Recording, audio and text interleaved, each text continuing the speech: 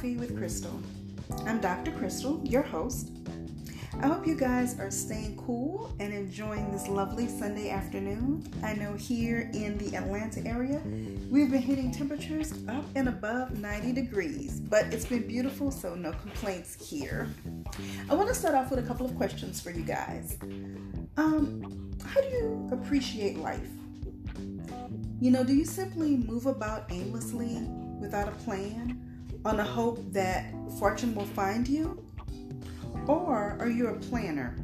Are you chained to your schedule without a moment to spare?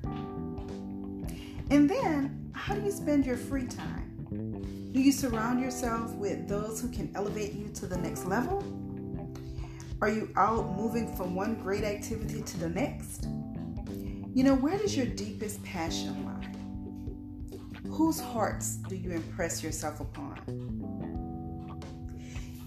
With the recent deaths this past Friday of two great civil rights leaders, and I'm speaking about Reverend C.T. Vivian as well as Congressman John Lewis, I found myself being very reflective. Spending time asking the age-old questions: what really matters? What is this life really about? Who do I want to remember me? How do I want to be remembered? How will I be remembered? Because how you want to be remembered and how you're actually remembered are two very different things. But most importantly, I had to ask myself, am I living a life that is really worthy to be remembered? But what about you? You see, we all, even without effort, leave a legacy behind. The question is, what type of legacy will we leave behind? And I know that you may be saying, in today's society, everything is so busy, you don't really have time to worry about a legacy. You need to make sure today is taken care of. And I get that. I can really appreciate that. But my question to you is, what about those you interact with on a daily basis? In your comings and goings, your family, the people that you may lead at work, the people at church, your kids sporting teams, those that you pass along the way. Today, I would like to touch upon 3 areas where we have the opportunity to leave a lasting impression.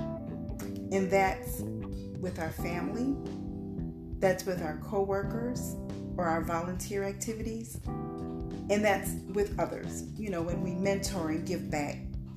But I would like to start with family. So Proverbs chapter 13, verse 22 says, "A good person leaves behind an inheritance for their children's children." Not just their children, right? The children's children.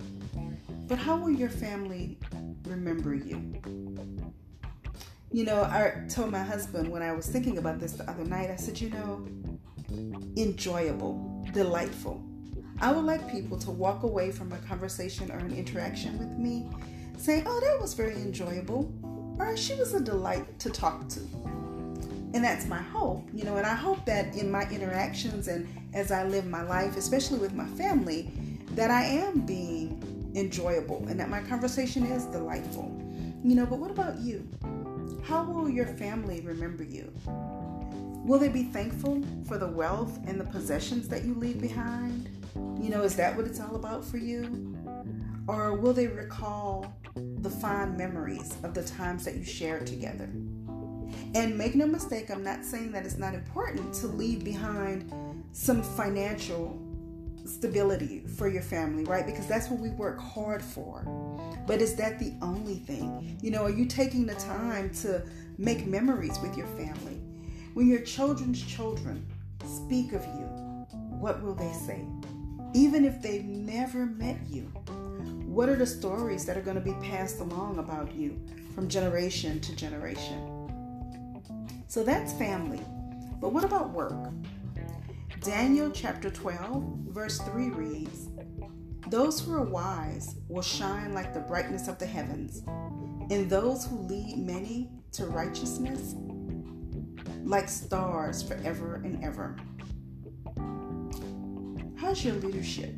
And I know you may say, well, I'm not a manager. I don't lead people.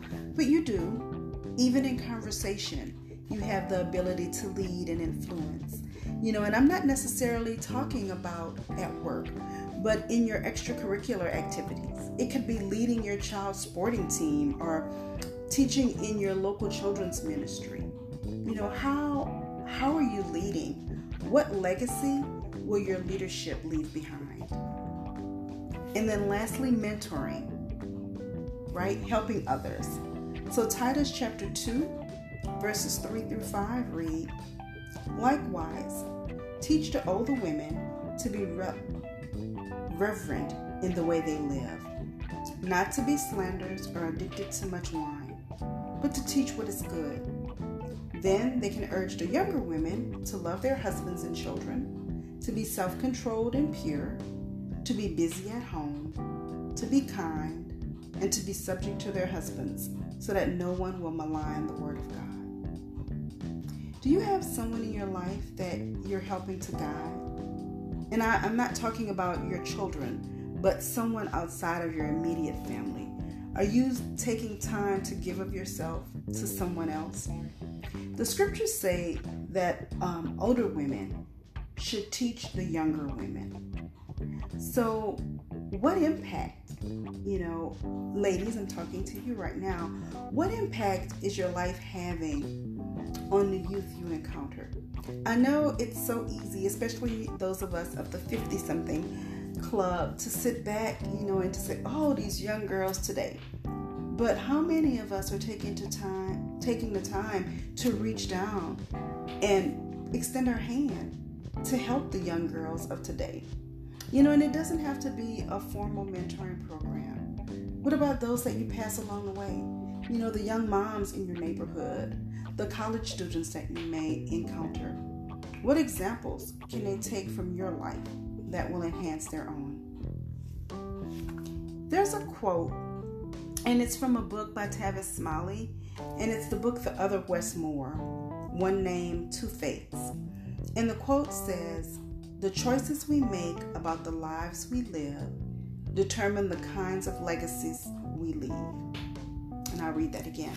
The choices we make about the lives we live determine the kinds of legacies we leave. That is so powerful, because we think so often, and I say we because I do, I'm sure you do. So often though, we think and make quick decisions because it's best, what we feel is best for us in that moment.